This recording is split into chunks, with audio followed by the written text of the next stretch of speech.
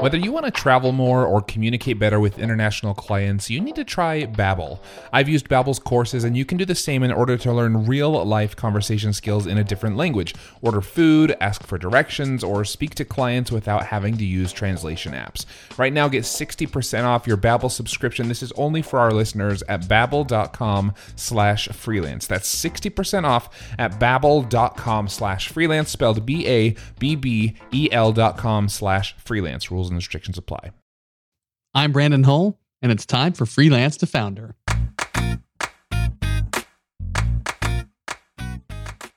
I wasn't worried about optimizing revenue or optimizing profits early on.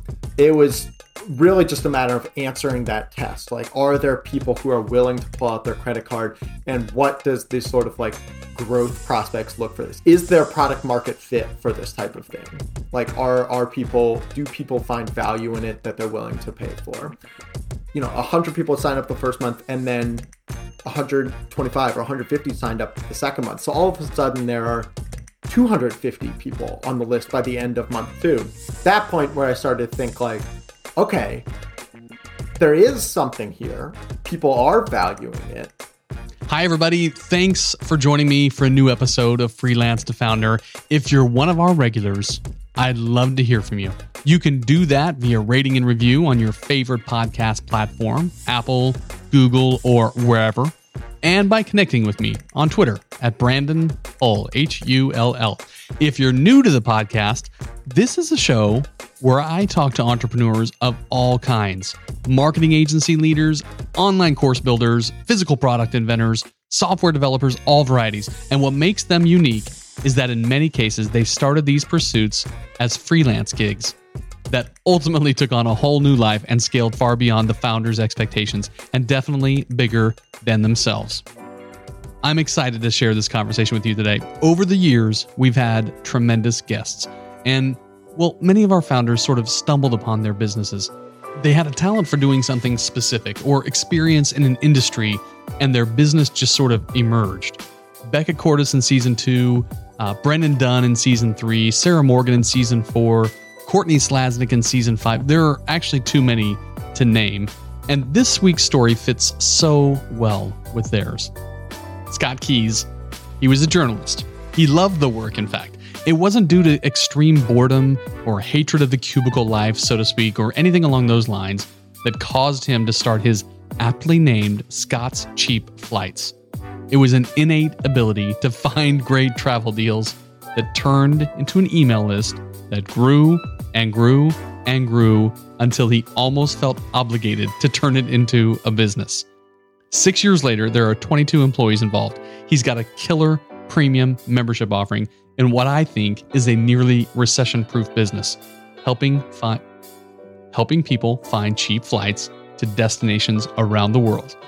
What I like about this episode is how we go beyond what Scott did to grow his business into what he's learned about how it applies to others' businesses.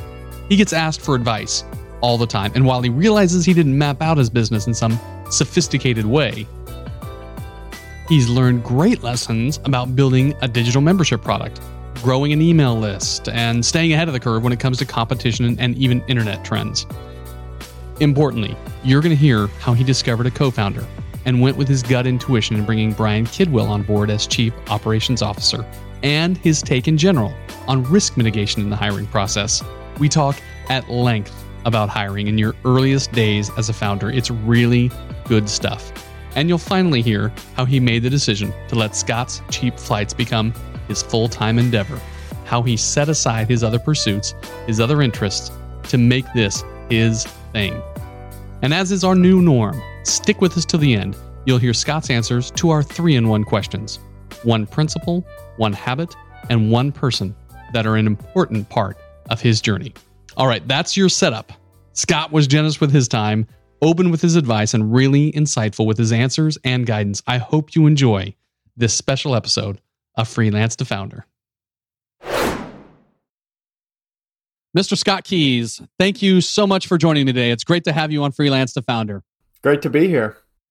Your story is a genuine freelance to founder story because what you're doing today was not at all what the game plan was, I would say 10 years ago. And so I'm looking forward to not only getting that story, the how-tos and that sort of thing, but for people to have a chance to get to know you personally and how you evaluated that this should be a pivot that you should make. So I'm really looking forward to this. Thanks again. Yeah, I'm excited to be here, excited to jump into it. So Scott's Cheap Flights has been around since 2013. And 6 years into this now, I guess the first question I would ask, and it's the first question I ask most of our guests, is what can you tell us about where the business is today in terms of members, social following, and how where it's at versus where you thought it would be when you first started this thing off just a few years back? Absolutely. So let me start by explaining how Scott's Cheap Flights came to be. Scott's Cheap Flights is not, I was never one of those persons who like was an aspiring entrepreneur, somebody who just really wanted to start a business but didn't know what, somebody who was just like champing at the bit to be in a startup. That was never my background, never my desire or goal. But I was a guy who just really loved to travel and didn't have much money in the bank account. And so trying to kind of square those two things together and being able to travel without much money led me sort of down a rabbit hole where I spent years researching, hey, what are all the things that I can be doing to try to make sure I'm getting the best possible deal on flights whenever I need them. And it all then culminated in 2013 when I came across the best deal that I've ever gotten in my life, still to this day, which was nonstop from New York City to Milan for $130 round trip. Absolutely incredible deal. Which makes no sense. No sense at all. That's a flight that generally costs closer to $1,000, at least certainly at the time. And so, Milan hadn't been somewhere on my radar. It was totally an indulgent kind of whim, but I was like, yes, for $130, there's nowhere in the world I wouldn't go. So I had a wonderful trip. But what was interesting was when I got back from this trip, all of my friends and coworkers kept coming up to me, hey, Scott, will you let me know next time you find a deal like that so I can get in on it too? And so rather than trying to remember every single person I needed to let know next time I found a good flight deal, I decided, why don't I just start a simple little email list? That way I can let everybody know at once. And so that's how Scott's Cheap Flights got started. It wasn't a business goal or plan or anything. It was just the simplest solution to be able to let my friends know when I found a good flight deal. And at the time it was making, like, for years, it was not a business. It was just a hobby. It was just something I did for fun. And so I think it really, we can get into kind of how it grew to what it has, but it really surprises a lot of people today that from that sort of very humble origin, it now today is an email list with close to 2 million members on the list and 40 people on the Scott's Cheap Flights team, and growing really quickly. And the fact that it has become what it is today, so widespread and just far larger than I ever could have imagined, is a real. I would like to think that it's a like pat on my own back, but I think really it's a testament to people's love for travel and specifically for cheap flights. Yep. And I think I would absolutely agree with that. In fact, I can't offer a counter to that whatsoever. I think the only thing I would add is that maybe some people's feeling of it's hard to make sure that they're really finding the best possible flight options out there as well, right? Because the preponderance of choice is a little bit difficult for them. So to have one trusted source that they can turn to and over time that they absolutely can verify or count on is a big part of that as well, right? That's exactly right. There's such a mental tax with booking flights that is not true of buying most things. You go to the grocery store and you're not sitting there like just laboring, spending so much time and energy over like, which milk should I buy? It's not that weighty of a decision, and the price tends to be pretty rational. How much you pay is generally, correlated with how much you buy. And price tends to be pretty consistent. What it cost yesterday is about what it costs today and about what it costs tomorrow. And none of that is true for flights. The price is constantly jumping around. The exact same flight will be $800 yesterday and $300 today and $1,300 tomorrow. And it has oftentimes no correlation to how far you fly. And so I think it really kind of is a stressful thing because people want to be able to travel. They know they need a flight if they want to go overseas. And yet they have, in order to get a flight, they have to engage in buying this thing which behavior is seemingly nonsensical. It ends up being a pretty negative experience. And that's what we're trying to kind of help people with and alleviate, to be able to direct them towards the cheap flights so that it ends up being a really positive experience. They can travel more and not have that anxiety hanging over their heads. Yeah, and I wonder if some people are so worried about missing out on a great deal, but also that there's the reverse fear that they feel like they're going to be taken. And so, when your origin story in that way with your ticket to Milan is fascinating to me, because you, in some ways, stumbled upon an opportunity that shouldn't have existed. Right? It's like it's either a broken algorithm, a broken offer, or something like that. And I can see the excitement of turning that into something where other people can take advantage of it as well. The difficulty becomes, in my mind, and we'll get into this obviously throughout this conversation, but the difficulty becomes in repeating that over and over and finding always great opportunities that are ones that they couldn't have found on their own, or at least darn comparable. When you stumbled upon this and people are coming to you like, you find this again, Scott, and you better tell me, because I might be like you and book a flight that I hadn't planned to book to begin with. Did the idea of being able to repeat this in a regular way before you even thought about making into a larger company that employed people, did the idea of duplicating this over and over, was that a fear in your mind? Like, wait, it might have just been fool's gold, a one-time thing that I can't repeat this. How did you sort through that? It was, that was rewind to 2013. And if I had, sort of envisioned forward, okay, this is going to become larger. What are going to be the stumbling blocks or the hurdles that you need to overcome? That would have been one of the primary things in my mind, thinking, how am I going to find the deals? How are there enough deals that this is something that people, would be interested in, much less be willing to pay for? And whether through serendipity or just sheer luck or skill I've developed, that has not been the case at all. Much to my surprise, I would have expected it'd be very difficult to find deals constantly, but we are so fortunate, all of us, anybody who likes to travel, to be living right now, because we are living right now in the golden age of cheap flights. It has never been cheaper to travel overseas as it is today. And so the fact that even 7 years ago, it would, you'd almost never see flights to Europe under $900 round trip. Like, it was quite rare. Nowadays, regularly see them $300 round trip, sometimes even lower.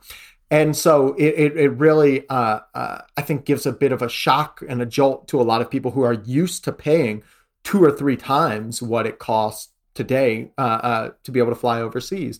So there are a number of factors that have caused airfare to become much cheaper than it's historically been. And it's just, I think, in some ways, just very sort of lucky and serendipitous timing that Scott's Cheap Flights started and began during this, I guess, downswing in prices. That it started at a time when cheap flights were starting to become very, very plentiful. And because, look, at the end of the day, we can't force airlines to offer a price on a ticket other than what they do. All we can do is be sitting there monitoring and making sure that as soon as prices do drop to a point where we say that this is a really good, worthwhile, valuable flight, when that happens, then we can let our members know about it. But we can't force the airlines to offer these $300 flights to Europe. We're just lucky that we're living in a time right now when they do. Very regularly as well. Right. And you've obviously over time have built systems. Again, we'll get into this as the interview goes, but systems to capitalize on those, to find those, even when they're real deals and when they're accidental deals as well, which I know that the stories of those have been publicized. But so let's talk about you personally here. You were an avid traveler, but not in the travel industry when your trip to Milan happened. It was just something you stumbled across. At the time, you were a journalist. When you go back even further back in time, you mentioned that being an entrepreneur is not something that really ever crossed your mind. And yet you're living a life now today where you've got, 40 employees that are counting on your decisions and your direction. And there's all the management pieces that go into it and so forth. All the trappings of being a business owner. you were a journalist. Like, this was your passion. This was your career. This was your expertise. As you started to get more and more requests, or even your email list started to grow with the building of scottscheapflights.com, did it start, the wheels start to turn then, that not only could this be a hobby that is fun, it's one that can pay, and then on top of that, now maybe it's one that can become your thing. Did you have these challenges you were dealing with where I enjoy the work I'm doing though, and if this takes on too big of a life, I'll have to set that aside? Walk me through that process of thinking through this being a side project and a hobby and something you've quote unquote freelanced in, and something that you started to embrace even just in your mind as a possible thing that you would be, would become your career, would become your business. Yeah. So one of the main themes that you'll pick up on as you kind of hear my backstory is just so much serendipity. And this is another instance where, look, I'd been working for years as a journalist. I love doing it. I still, am very fond of the craft and the profession.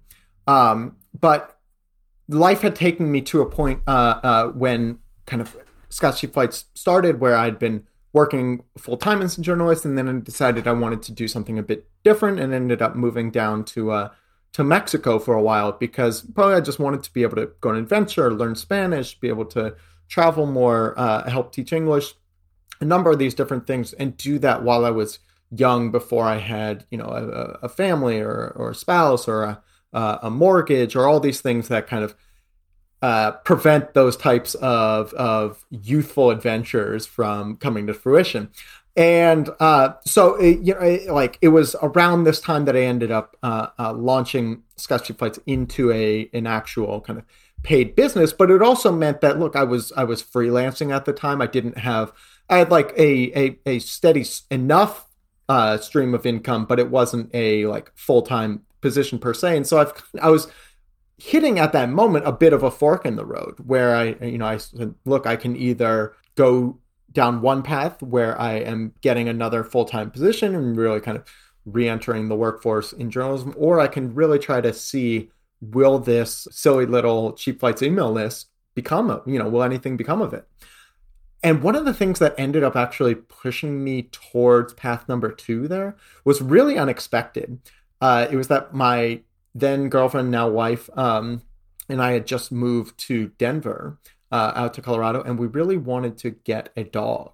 We really wanted to get a puppy. And knowing that, like, look, they're always, they need to be house trained, need a lot of attention when they're young and everything. We're like, okay, my wife has a full-time job. When she keep working, I can, do this freelance thing, see if this email list will take off. But in doing so, be able to stay at home and help raise this puppy. And we just sort of sat down and go, all right, this makes sense. Let's try this out for, 6-8 months, see what it works. At worst case, if it doesn't end up coming to much, then you can see about getting a full-time position then. So I was like an extremely fortunate position to have a significant other to help kind of support the household that way. And then just, super, super lucky that this puppy ended up coming that kind of kept me at home and forced me to devote myself to the Cheap Flights email list, and then started becoming what it was. And so I look back very fondly at my time in journalism, and I think it taught me a lot of these sorts of skill set that has been useful in my new career. But I'm very glad to be able to work and travel as well. I don't view it as something that's like inherently worse off. So that's tremendous. And I think it's amazing how many people I talk to where the story could have changed and gone in one of many directions. I don't think it's crossroads always where it's this way or that way. There's multiple options in life always. But how often the story pivoted on a moment that could have gone either way. It could have gone this way. You could have done this. You could have done this. And sometimes it's these small little moments of opportunity that good entrepreneurs seem to see and size up well, even if they don't sit down and strategically think through it. Maybe it's sometimes a quick decision, but they make the decision that ends up paying off in a tremendous way. Was the idea of going all in on this an easy one for you then, or was it painstaking because you portrayed it as though it was, oh, there were a lot of things that were in place, very logical, very easy. But was it a difficult thing emotionally? I think what in looking back at it now with some distance, it was easy in the sense that I didn't have a ton to give up in that moment. So, some people are aspiring entrepreneurs, or aspiring founders, and they have a full-time position. And so to be able to really kind of devote themselves to to a side hustle or a new business or something, like, it's hard to do when you're also working, 40 or 50 hours in an office. And so I was in a fortunate position that timing wise, I just didn't happen to have that at that moment. And so I did have the time and attention to be able to devote to this. What I ended up doing as well, and that I really kind of recommend to other aspiring entrepreneurs, there's a whole romanticization around the idea of just like going all in from the very get-go, just to burn the boats, really prove your devotion, because, look, you got to be totally committed. And that's like, I understand the mentality, and that's all well and good. But at the same time, look, don't be Pollyannish about the fact that most startups don't end up succeeding. It's a brutal reality. And this is something I was like very, very cognizant of from the get-go, that like, chances are this is not going to succeed. And so that didn't mean that I didn't believe in it. I didn't want to work, against those odds and everything. But it was also being cognizant of like, I could have emptied my bank account and, like if I had a full-time job, quit it and do all this, that, and the other to try to prove that I really wanted it. But I don't think that's ends up being a very wise way for most people in most situations, because of the brutal realities of the marketplace, and that it's really difficult to find that sort of product market fit. So what I really try to recommend and impress to people it is actually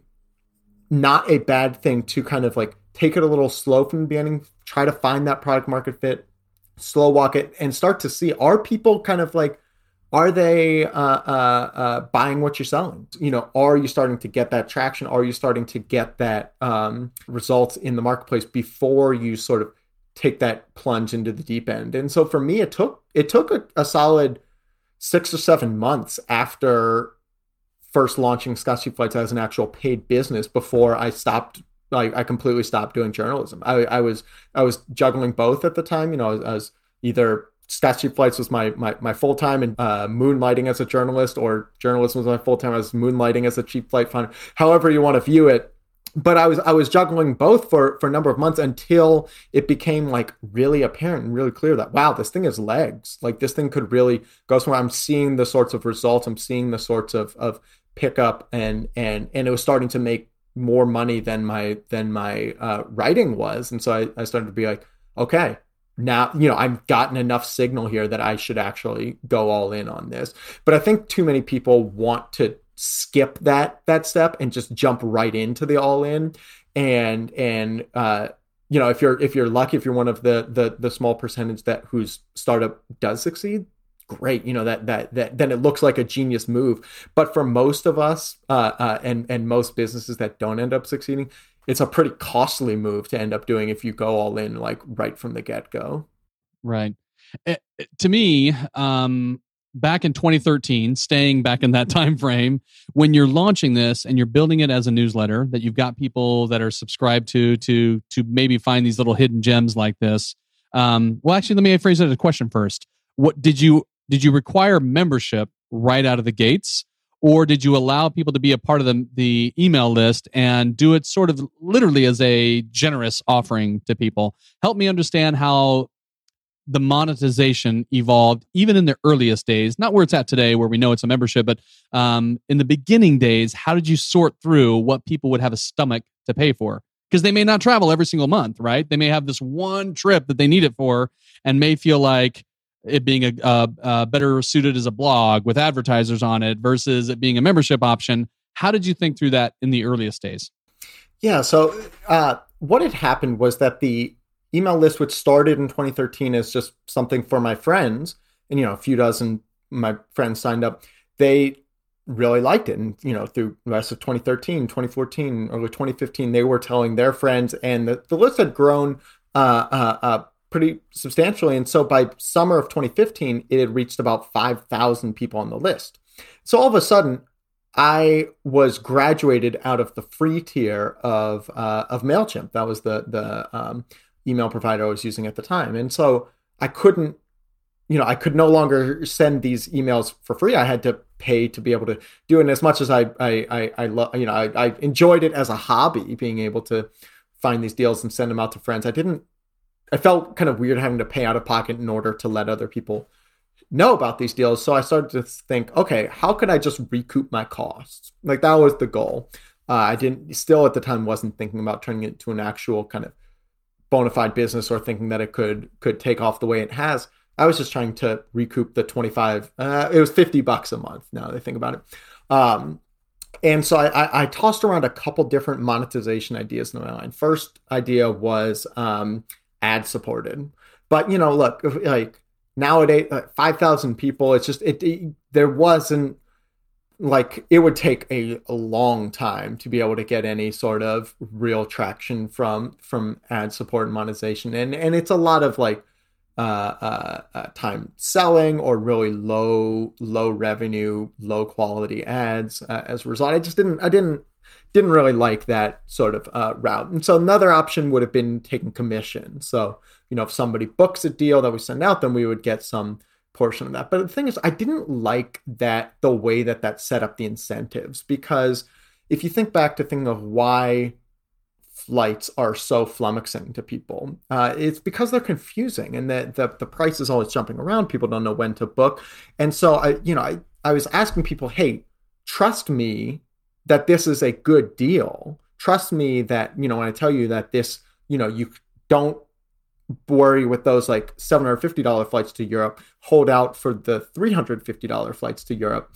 They're putting a lot of trust in me. And so I didn't like the idea of then turning around and having a profit incentive for them to be able to book, because I can, I don't like the optics of asking them to trust me, but also getting sort of a payment under the table for them taking that action. So I decided, okay, I don't want to go commission. What's the third option? I decided, I was looking at membership. Hey, are people willing to pay to receive this? This is something that they value enough that they're willing to actually kind of explicitly put their money to.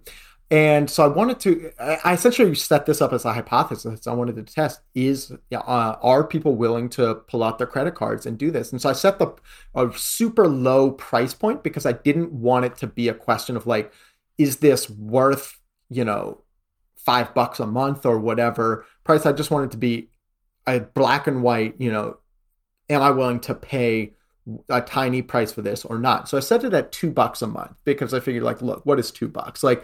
Like nobody's going to think about that and be like, oh, that's too rich for my blood.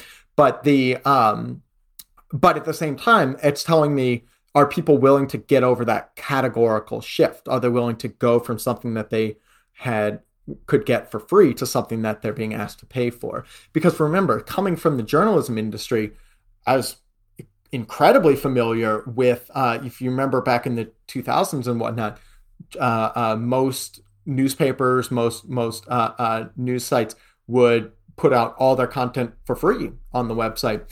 And then they realized, shoot, we're losing a ton of money doing this.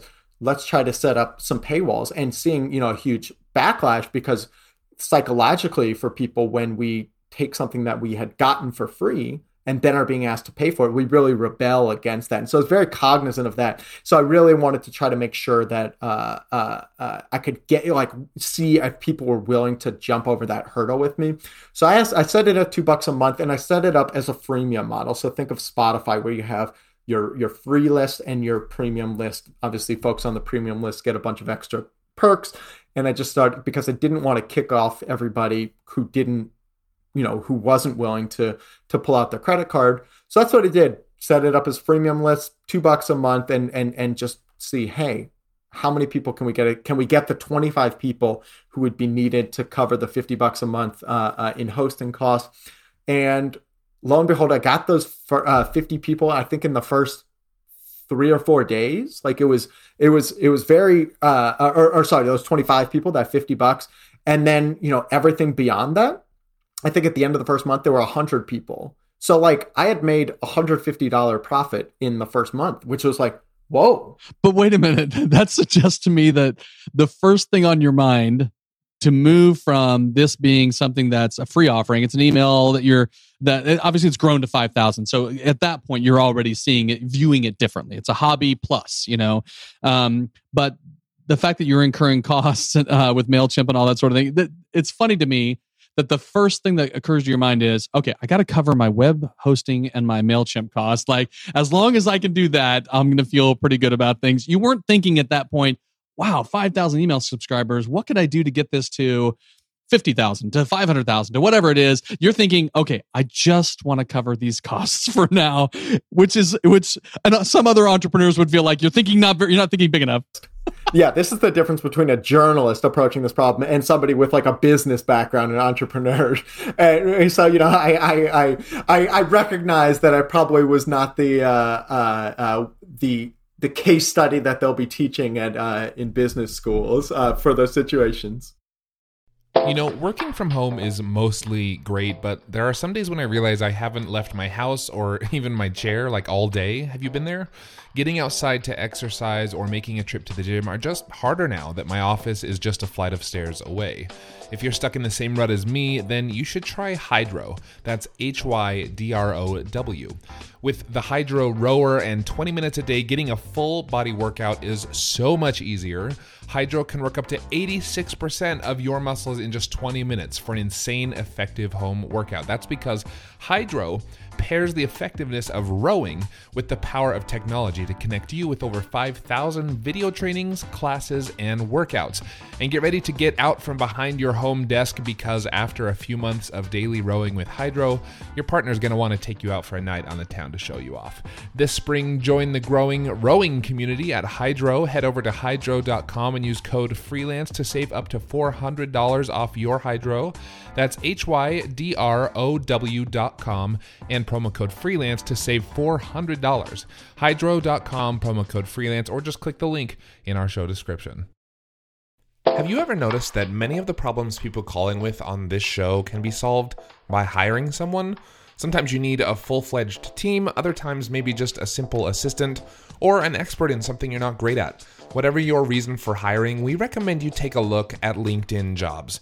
LinkedIn isn't just another job board. As you may know already, LinkedIn has a vast network of more than 1 billion professionals, which makes it the best place to hire. It gives you access to professionals you can't find anywhere else. And LinkedIn Jobs makes the process of finding the perfect teammate easy and intuitive. Hiring is always easy when you have access to so many quality candidates. So easy, in fact, that 86% of small businesses get a qualified candidate within 24 hours when using LinkedIn Jobs.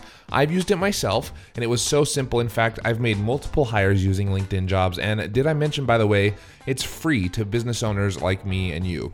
Post your job for free at linkedin.com/freelance. That's linkedin.com/freelance to post your job for free, or click the link in our show description. Terms and conditions apply.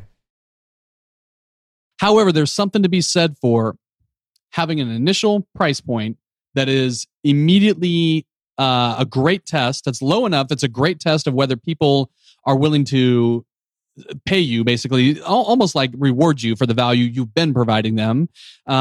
It's so minimal. I mean, it's a half a coffee a day or something like that for one month, and they're paying you for that. But also, it's almost you can always go up. Like, it's tough to go backwards. If you try to charge $99 a month, you would have had a mutiny on your hand or something like that. And people thought, geez, this guy's extremely greedy for what he's been delivering for me. But to start at $2 is almost like, hey, listen, I've been providing value to you. Let's throw a little something in here and we'll continue to produce great deals for you. And you can always bump from there. So I don't know if you saw it that way. Obviously not. You're worried about covering the hosting cost at the time. You get your 100 or so people to cover those 50 to 100 people to cover those costs. And did you start thinking like, oh boy, maybe I could have gone with $9.99 a month or $19.99 a month? Did you kick yourself at all during that process? Or you just go from there? I didn't have time to. I didn't have time to kick myself. But at the same time, it wasn't so much like, I wasn't worried about optimizing revenue or optimizing profits early on. It was really just a matter of answering that test. Like, are there people who are willing to pull out their credit card, and what does this sort of like growth prospects look for this? I mean, think of it in a nutshell as, is there product market fit for this type of thing? Like, do people find value in it that they're willing to pay for? I think where it really started to click in my mind was, that first month is just, hey, on a lark, let's just see what happens. But then that second month, when 100 people signed up the first month, and then 125 or 150 signed up the second month, so all of a sudden there are 250 people on the list by the end of month 2, and I had $50 in expenses, but I got $500 in revenue, and I was like, whoa. And realizing, like, this is not something that I'd sort of like projected forward, the beauty of subscription business, where it's just kind of like ongoing recurring revenue coming in, rather than it sort of being like a sales business where there's big chunks or stuff like that. But it was really laid bare for me in that sort of second and third month, and watching it kind of continue to grow and continue to multiply.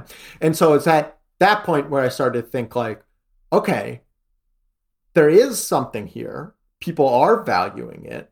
This thing has got legs. What are the next steps then to take in order to optimize this thing, in order to take it? When did you think that? How quick into that process did you start thinking that, oh, okay, I gotta do this. I gotta think through this now a little bit more strategically. Was that month 2 that soon, or did it take a few months? Well, it's funny because between at the time, I was spending a few hours a day writing articles, doing journalism, spending at least a few hours a day hunting for like cheap flights, trying to hunt for deals to send out to the email list, spending a few hours a day responding to emails, because especially it being an email native product, like if anybody has a question, they just hit reply. And so I'd have dozens of emails every day. I'd need to get back to people. And I really kind of like took a lot of pride in wanting to get back to people immediately, like not wanting to let it sit for, a day or two, and not even a few hours. I was like, if they email me, I want to get back to them right away, especially given the real kind of time sensitive nature of flight deals. And then not to mention, this puppy that I had at home. Plus, look, I was 27, 28, like I'd like to have a little bit of a social life. I had then girlfriend at home, like there were a lot of things, kind of calls on my time. And so between everything, it was hard to sort of find the time and space to think sort of big picture strategically about the business, or about the direction, or those sorts of like strategic decisions. It was much more a question of just trying, am I staying afloat here? Can I like trying to balance all the different calls for my time? And so it was around that sort of, oh gosh, I'm trying to remember, about 3 months in, maybe 3.5 months in, that I started to realize that, gosh, I need some help here. Like, I can't do this on my own. It's getting much bigger than I expected. I need to find somebody else to help out with this. And so it was around that time that I got an email request from a guy who was starting a travel blog. And he was like, hey, can I interview for this? I'll buy a couple subscriptions and give them away, as part of a promotion tactic. So I was like, great. And we had a nice little interview for his blog, had this great chat. And after that, I went away from that conversation thinking like, okay, I really need a co-founder. I could spend the next 4, 5, 6 months like racking my brain, trying to work my network, trying to think of anybody I can to potentially become a co-founder and come in on this together and really try to figure out who's the least risky option. Or I could maybe make the offer just to this guy I met on the internet a couple minutes ago. And so it ended up, of course, I ended up going with the second option, and which sounds completely insane now, however many years later, but it was again into that sort of theme of serendipity.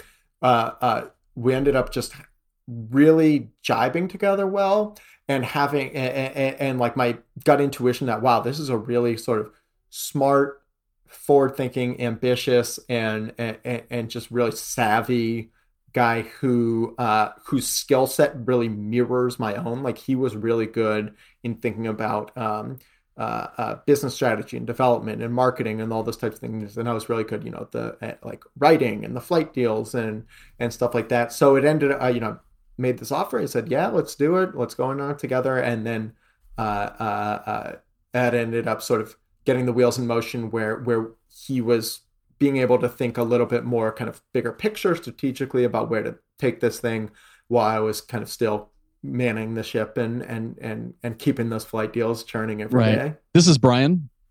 Yeah, exactly. So this is my co-founder, Brian. What's funny about this to me is it sounds like you knew you were facing a pinch on your time. Like there was only so many hours in the day.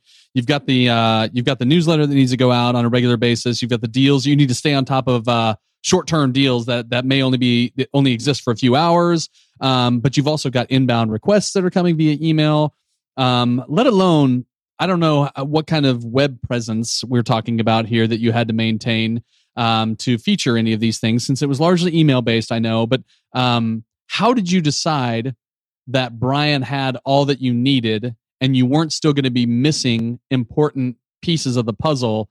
Because he's your first hire, right? He's not really a hire, he's a founder, but still you choose to bring him on board. How did you decide that you were going to be adequately covering the right bases by bringing him versus, oh, you know what, I need to bring somebody who can crawl some of these airline websites or something like that, like a technical founder? How'd you make that decision? Let me tell you, Brandon, it was a total guess. I had no idea. But the thing was, the thing to remember here is twofold. One is that anytime you hire somebody, you never really know. Like the entire hiring process is essentially an exercise in risk mitigation. You're trying to find who can I get enough of a sense of to project forward how they're going to be in this particular role or position. And who seems like, that they have the lowest chance of blowing up in my face. And so look, I'm not going to sit here and pretend like it was the most thorough of searches. Like I really just kind of got a good feeling and went with it here. And this is not something that I would like advise new startup founders that they're like, oh yeah, follow my path and just whoever the first person to interview, make them an offer to become your co-founder. But it sounds like you got, in Brian's case, you got a sense for how he thinks. You got a sense for it's almost as though he was evaluating how the Scott's Cheap Flights entity could offer more, could be more, and you got to look at what his vision was and it was all accidental. It wasn't like he was auditioning for the job, let alone auditioning for a role as a co-founder. But he was sort of demonstrating an aptitude that you didn't know, but clearly discovered you valued. Does that make sense? That's right. Yeah. Not only did, you get to see a sort of earnestness about somebody when they don't feel like they're on, when they're on the spot, or they're being interviewed, but at the same time, you, like it wasn't as though like, as soon as the interview cut off, I was like, Brian, come on board, be my co-founder. Like I sort of went back, thought about it, sent him we like shot a few emails back and forth, like starting to think about, okay, what could this look like? What ideas did he have? So like there was some measure of due diligence, but I think the larger point is to remember, like at this time there, it sounds crazy in retrospect because now the company's 40 people on the team and, a few million members and all that. But at the time it was very low stakes. Like I think there were 500 people who had signed up for the list. And so it was like worst case, if this doesn't end up working out, then, like, look, I lost a business that was making $1,000 a month. Like And did you think about it that way too? Did you think about not that you curtailed your vision, you weren't thinking this thing's never going to have millions of members. I'm not suggesting that you were thinking that way, but you probably weren't consciously thinking about, is he the right guy for this business to be a $50 million business or something? You weren't evaluating it in that way anyway. That's correct. Like, it wasn't like, when Uber has a CEO vacancy and they're sitting there trying to evaluate who's the right person to take the helm of this, multi-billion-dollar company. Like, it was bringing in $1,000 a month, and so it wasn't nothing, but it wasn't like the biggest risk in the world. But at the same time, I even if I didn't know it sort of consciously, I had a sense in my gut that like, there was something here, like this thing could definitely grow and get a lot bigger, but I'm not going to be able to do it on my own. Like, I'm not, I'm going to need some other people who are really kind of smart and cunning and shrewd. But also, I also didn't have, a ton of sort of people that came to mind, like, either Brian or this person, or Brian or this. It was mostly like evaluated against itself. And it was like, I know I could have gone back and done a many month search for this type of thing, but I'm not sure that it would have resulted in, it certainly wouldn't have resulted in a better outcome, because he's just been absolutely essential for the company. But I'm not even sure that it would have been a better decision to go about that way, because for that type of company at that point, for the type of people I might be able to find, it's such a hard thing to find a co-founder in the right. first place. And you would have been looking, and if you had gone about it overly formal, where you're getting resumes and so forth, it seems like you would have had the infamous interview scenario, which is you across the table from people evaluating one another in a very formal way. And the way it actually rolled out with you and Brian was much more organic and natural and conversational, so you could get inside one another's heads and determine if there's a real chemistry there, as opposed to a chemistry that emerges in an interview, which is always hoped for, but maybe not always real. You know what I mean?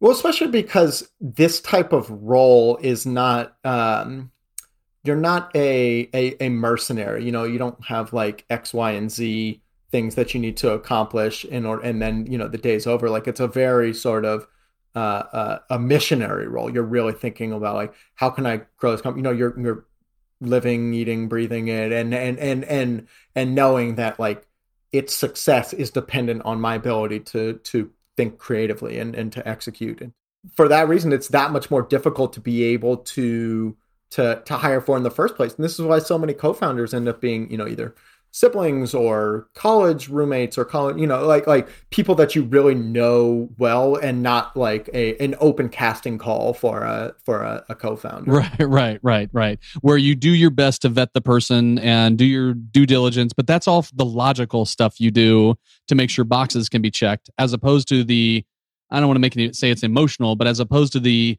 rapport building that you see, are we going to be able to work well together? Are we going to be able to bring out more in each other because of how we work together, as opposed to you have this acumen, you have this, and this, and so forth.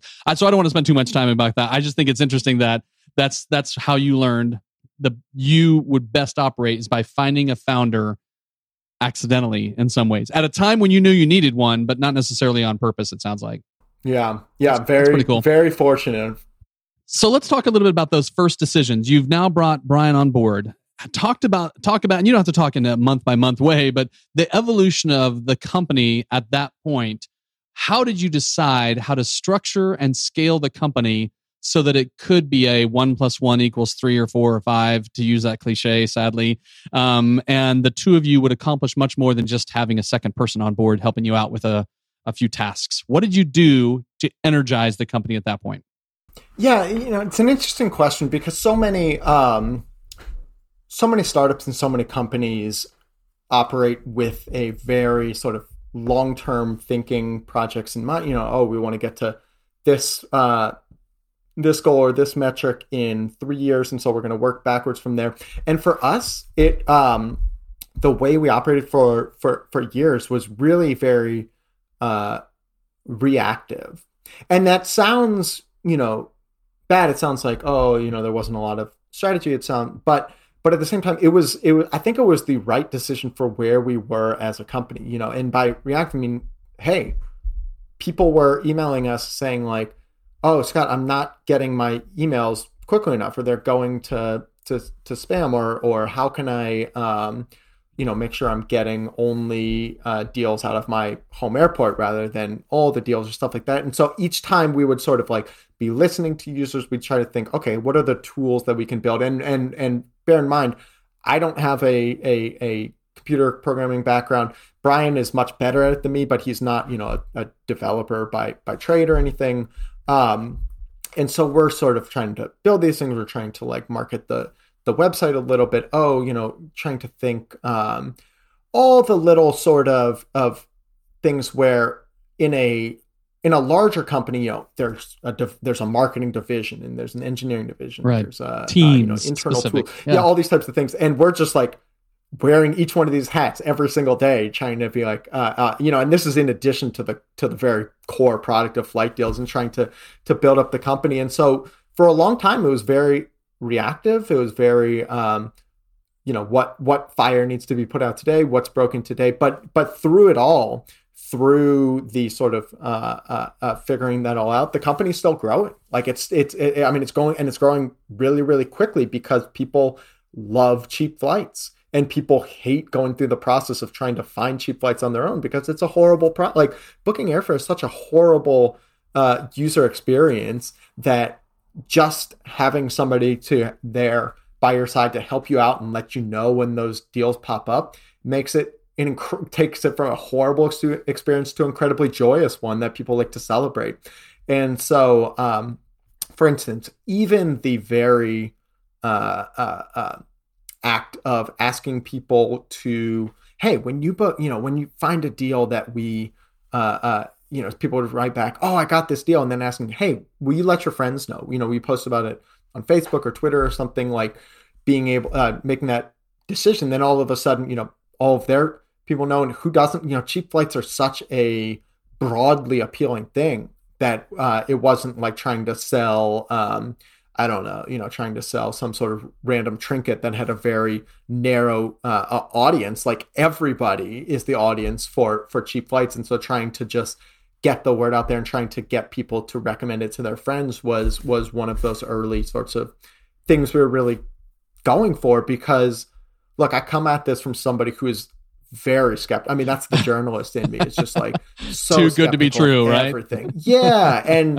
And so, even to this day, we essentially have had a $0 paid marketing budget. Like we just haven't really done paid ads. And the reason why is because it's just very skeptical of like, anytime somebody tries to sell me something, I just really recoil at it. I'm like, I'm like not interested. And it's just sort of like a gut instinctual reaction. I think there are a lot of people with that same sort of mindset as me. But on the flip side, if I have a friend or somebody that I know well who says like, oh, Scott, did you hear about this cool new service that, you can just download an app and then you can ride a car, you can call a car and they'll pick you up anywhere and take you anywhere. I'm like, oh, cool. That sounds great. I'll check that out. Like I'm very, not only is my guard not up, but I'm like, I'm bought in. If it comes recommended to me, then yeah, absolutely. And so that was really trying to capitalize on that was one of our early sorts of, I think, lucky initiatives, because that's the question. That's where I wanted to go next. Actually, is there's two pieces of the puzzle here. There's the how do you grow rapidly without relying on advertising, and I want to find out more about this word of mouth that you're building, that you're sort of stoking, the fire you're stoking on that.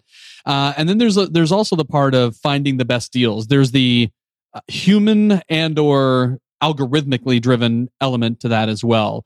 So when you got to the point where it's at a pain point for you to do this all by yourself, that is try to encourage people to keep subscribing their friends or recommending the site to friends or the email service to friends, as well as finding the deals.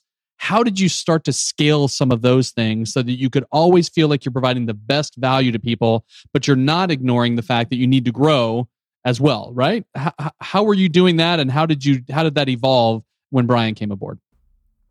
Yeah, so one of the lucky things about the business and just the way that it's set up in the first place is that it's kind of inherently scalable. You know, whether once I find a really good flight deal, emailing it out to the list is the same amount of effort whether there's 50 people on it or 50,000.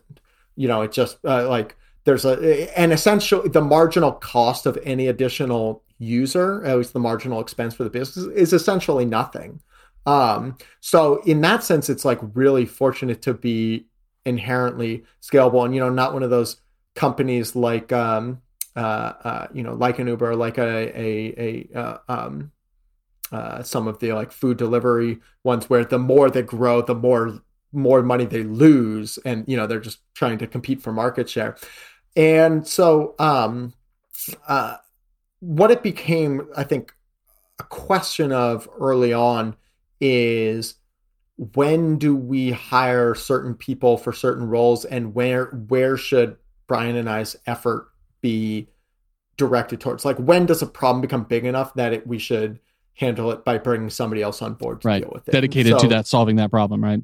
Yeah, exactly. So like the very first hire that we made was somebody to come in and be a customer support expert. You know, someone to be a customer advocate, because we we're spending, you know, hours and hours every day trying to respond to people who are writing in like, oh, you know, hey Scott, I just booked this deal, thanks so much. Or, hey Scott, you know, I want to get this deal, but I'm having trouble finding on it. Can you help me? All the, you know, the at that point probably hundreds of emails a day that we're getting in there was taking a ton of time to be able to manage, and that was taking away from time being able to spend thinking about the business, thinking about, you know, new initiatives, looking for deals, all these other types of other things. And so, you know, we'd bring on somebody there, and then we'd say, oh shoot, you know, our tech stack is starting to break. I mean, there was no tech stack at the time, but like, you know, whatever, like our website's starting to break, because we would have some very popular initiative and 20,000 people would all log on to the website at the same time, and it would just crash. Like, it would just go down.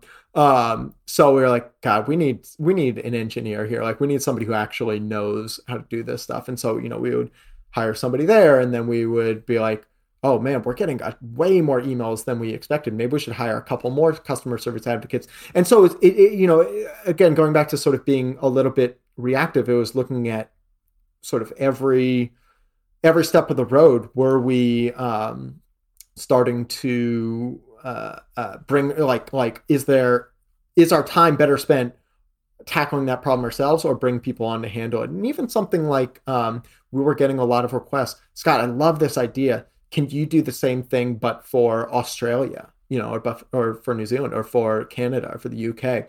And partly because of geographical, you know, the middle of Australia day is when I am fast asleep, and vice versa. And partly because, frankly, I don't actually know that much about like Australia flight deals. Like I you know, I could rattle off just about everything about like US and Canada flight deals, but for Australia, not exactly up my alley. So I was like, okay, why don't we see about bringing on an Australia flight expert? And why don't we see about bringing on a UK and Europe flight expert? So you can see how each kind of, it was definitely like a one step at a time, but also partly because, remember, we were and we are a completely bootstrapped company. Like, we didn't take any VC funding, we didn't take any outside investment. And part of the reason for that is we wanted to make sure we could maintain that control and not have to you know, be answering to investors. But it also meant that we had to kind of be very mindful of the budget, be mindful of the revenue. I mean, we're profitable from day one, but we wouldn't have been profitable. We wouldn't have had much room to do that if we had hired, you know, 10 people in the first 6 months or something like that. So it was a slow but intentional growth. To that point, as the company has grown and you've added people, And this was your first company. This was your first. You made a point. You made the point at the very beginning how many first time businesses just don't work out. For a variety of reasons. In your case, it has worked out. But what is the lesson what are the lessons that you've seen in this endeavor? You've probably gotten sucked into more the entrepreneurial world, business building world, and spent less time in the journalist world. And as you interact with more aspiring founders or actual founders, what is the wisdom that you feel like you've gained that you wish along those lines of growth and being reactive? Like you're saying it in some ways like it's a negative thing, but clearly it's been wise for you guys to work that way. How has that played into, excuse me, and what's the wisdom you would pass on to another aspiring founder in that way? I think the biggest thing that I've learned and the biggest mistake that I see a lot of people making is being way too theoretical and not ever testing and being way too late to like test things out or see if it works in practice. So for example, we never wrote a business plan. Like we never did a one of those big long documents. Oh, here's where we're going to be in 1 year and 3 years and 5 years.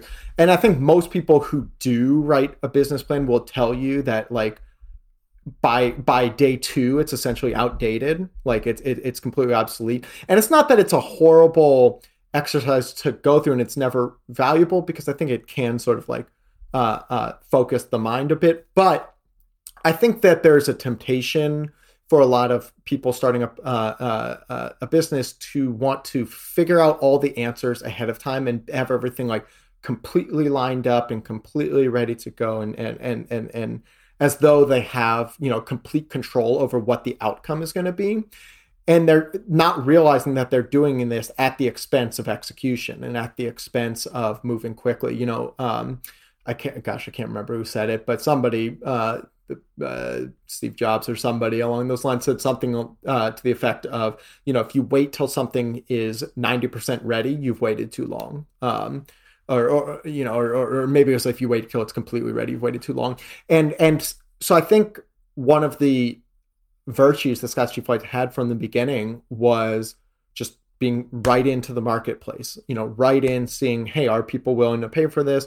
Having a real kind of, it was the first emails and the first website and everything. It was rough. Like it was really rough. But that's okay. Like it's that, you can, what you gain by being rough is you don't have to spend tens of thousands of dollars on a really spiffy website. And you don't have to spend tens of thousands on, personnel and engineers and marketing and all this. And you just get to see, you could spend all this money on these other things, but if you're not able to convince customers to pay for whatever it is you're selling, then it's all going to be for naught. And so, that seems like pretty important to be able to see that early on. Are people willing to pay for this thing? And that's like, it can feel like an obvious answer in retrospect, and because hindsight's always 20/20. But at the time, any new business, and especially one that in a sort of industry or in a model that hasn't really existed before, like Scott's Cheap Flights, it's not obvious at the time that people will pay for it. And there are plenty of what seemed like, slam dunk businesses that did not end up getting people, convinced to pay for it.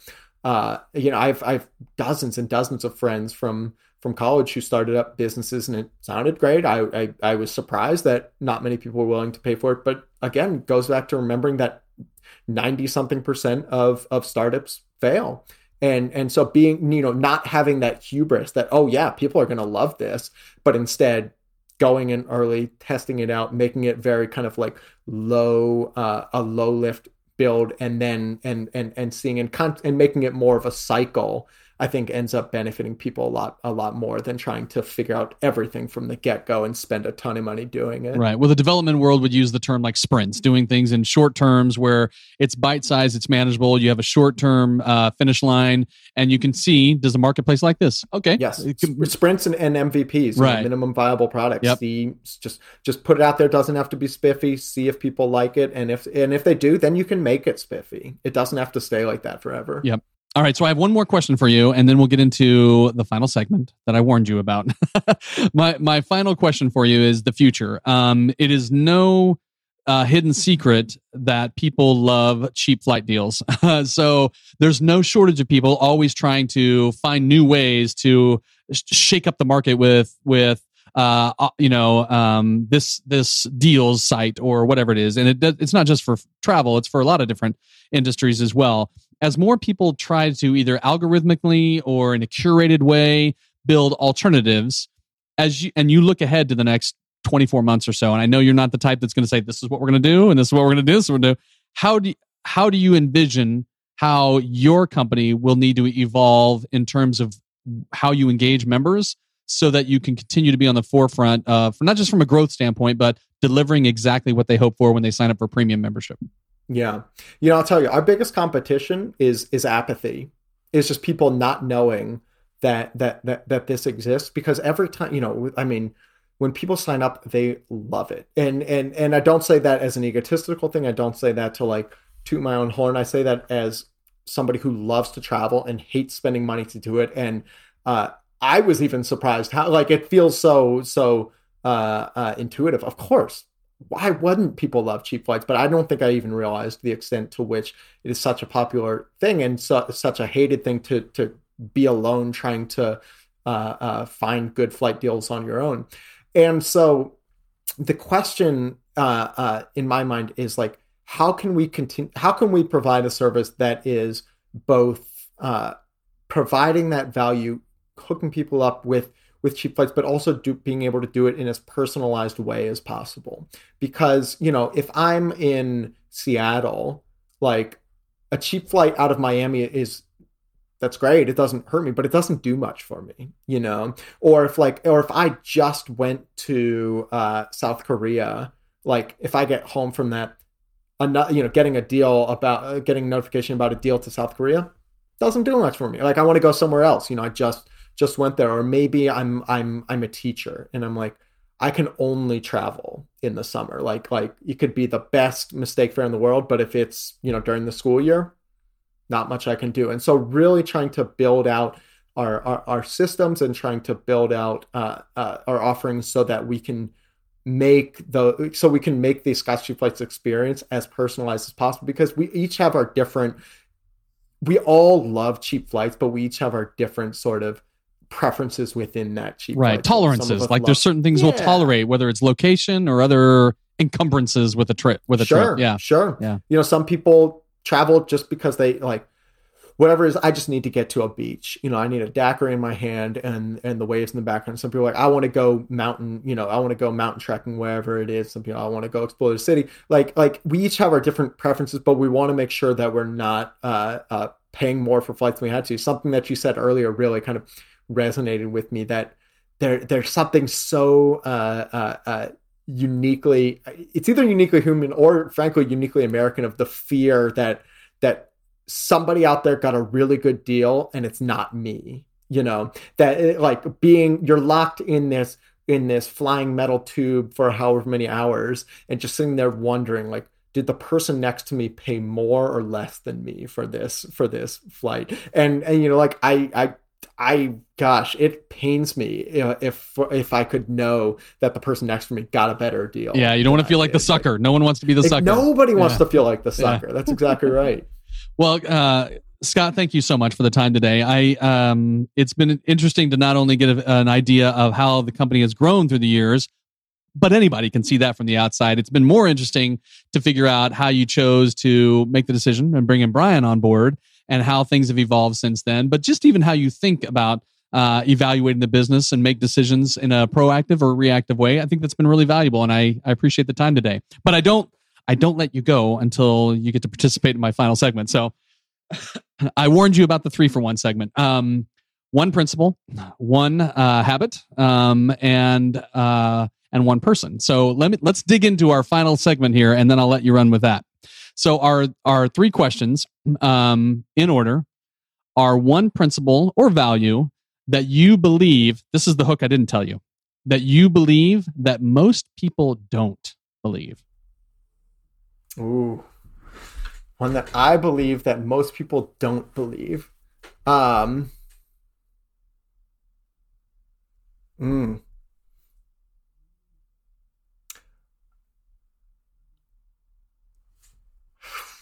See, you really caught me with the one that most people don't believe here, because I feel like that's the cost of what seems like time old wisdom, is that it just gets repeated over and over again. People tend to believe on it. You know what? One of the things that I think that I believe that most people don't, is being just how cognizant of how terrible predictors we are of our own career paths. Like, we're told in, college, like, oh, you've got to pick the right major so that you will get a good job after. And, oh, you've got to, get a great job after, so it sets you up for future great jobs and whatnot. And look, the fact is that most people, like, they've done studies on this, most people change career, not just jobs, but change careers 3 times over the course of their career. Like, total, look at me. I was a journalist first, and now I'm cheap flights expert. Who knows what I'm going to be next? And so even, you look at Michael Lewis was the famous author of Moneyball and The Big Short and others. He studied art history in college. Julia Child, the famous chef, I think she studied English. So I think there's a bit of humility in predicting your own career path, but in also embracing the opportunities as they come is warranted. But I think we're sort of led to believe that we are in complete control, and that we control our own career paths. And that's true. I mean, there, to a certain extent, yes, but at the same time, is there any way that I ever could have predicted in college, or even like 6 or 7 years ago when this first started, that I'd be where I am today? No way in hell. Absolutely not. And by the way, I think it's ironic. I told you these would be quick hitting, and so I apologize for adding to this. But isn't it ironic how much pressure universities seem to put on people to choose their degree earlier in their college life now, when it matters less, you would argue, in their actual career? Maybe a conversation for another day, but but I find that ironic. All right, question number 2. Question 2: one behavior or habit that you try to stick to no matter what. It's one of the most important habits to you. Yeah. I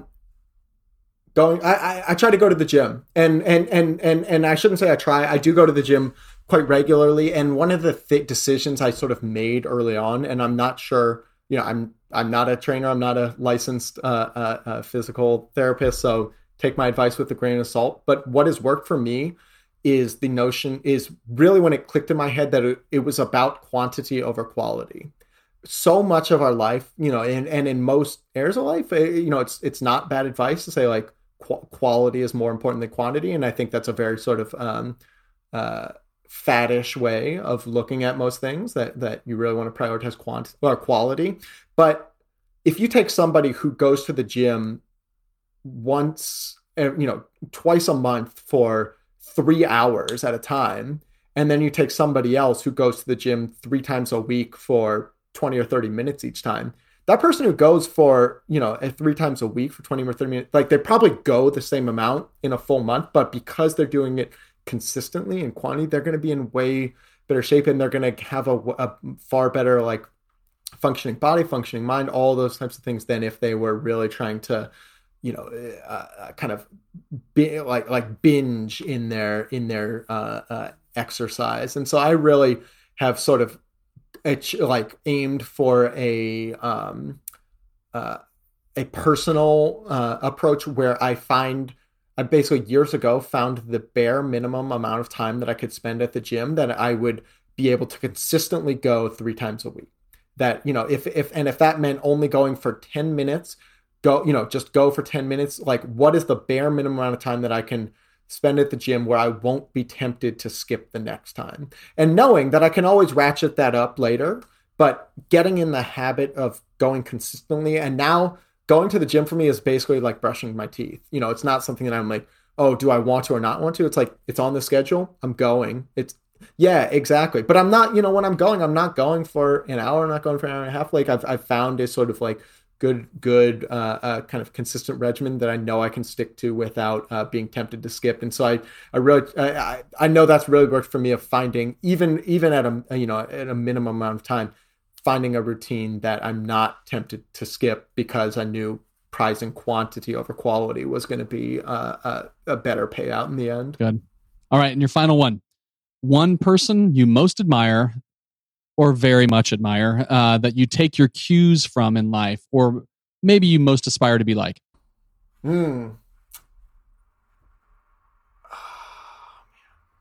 So, gosh, I'm deciding between two tough ones in my head, but I think I'm going to go with Damian Lillard.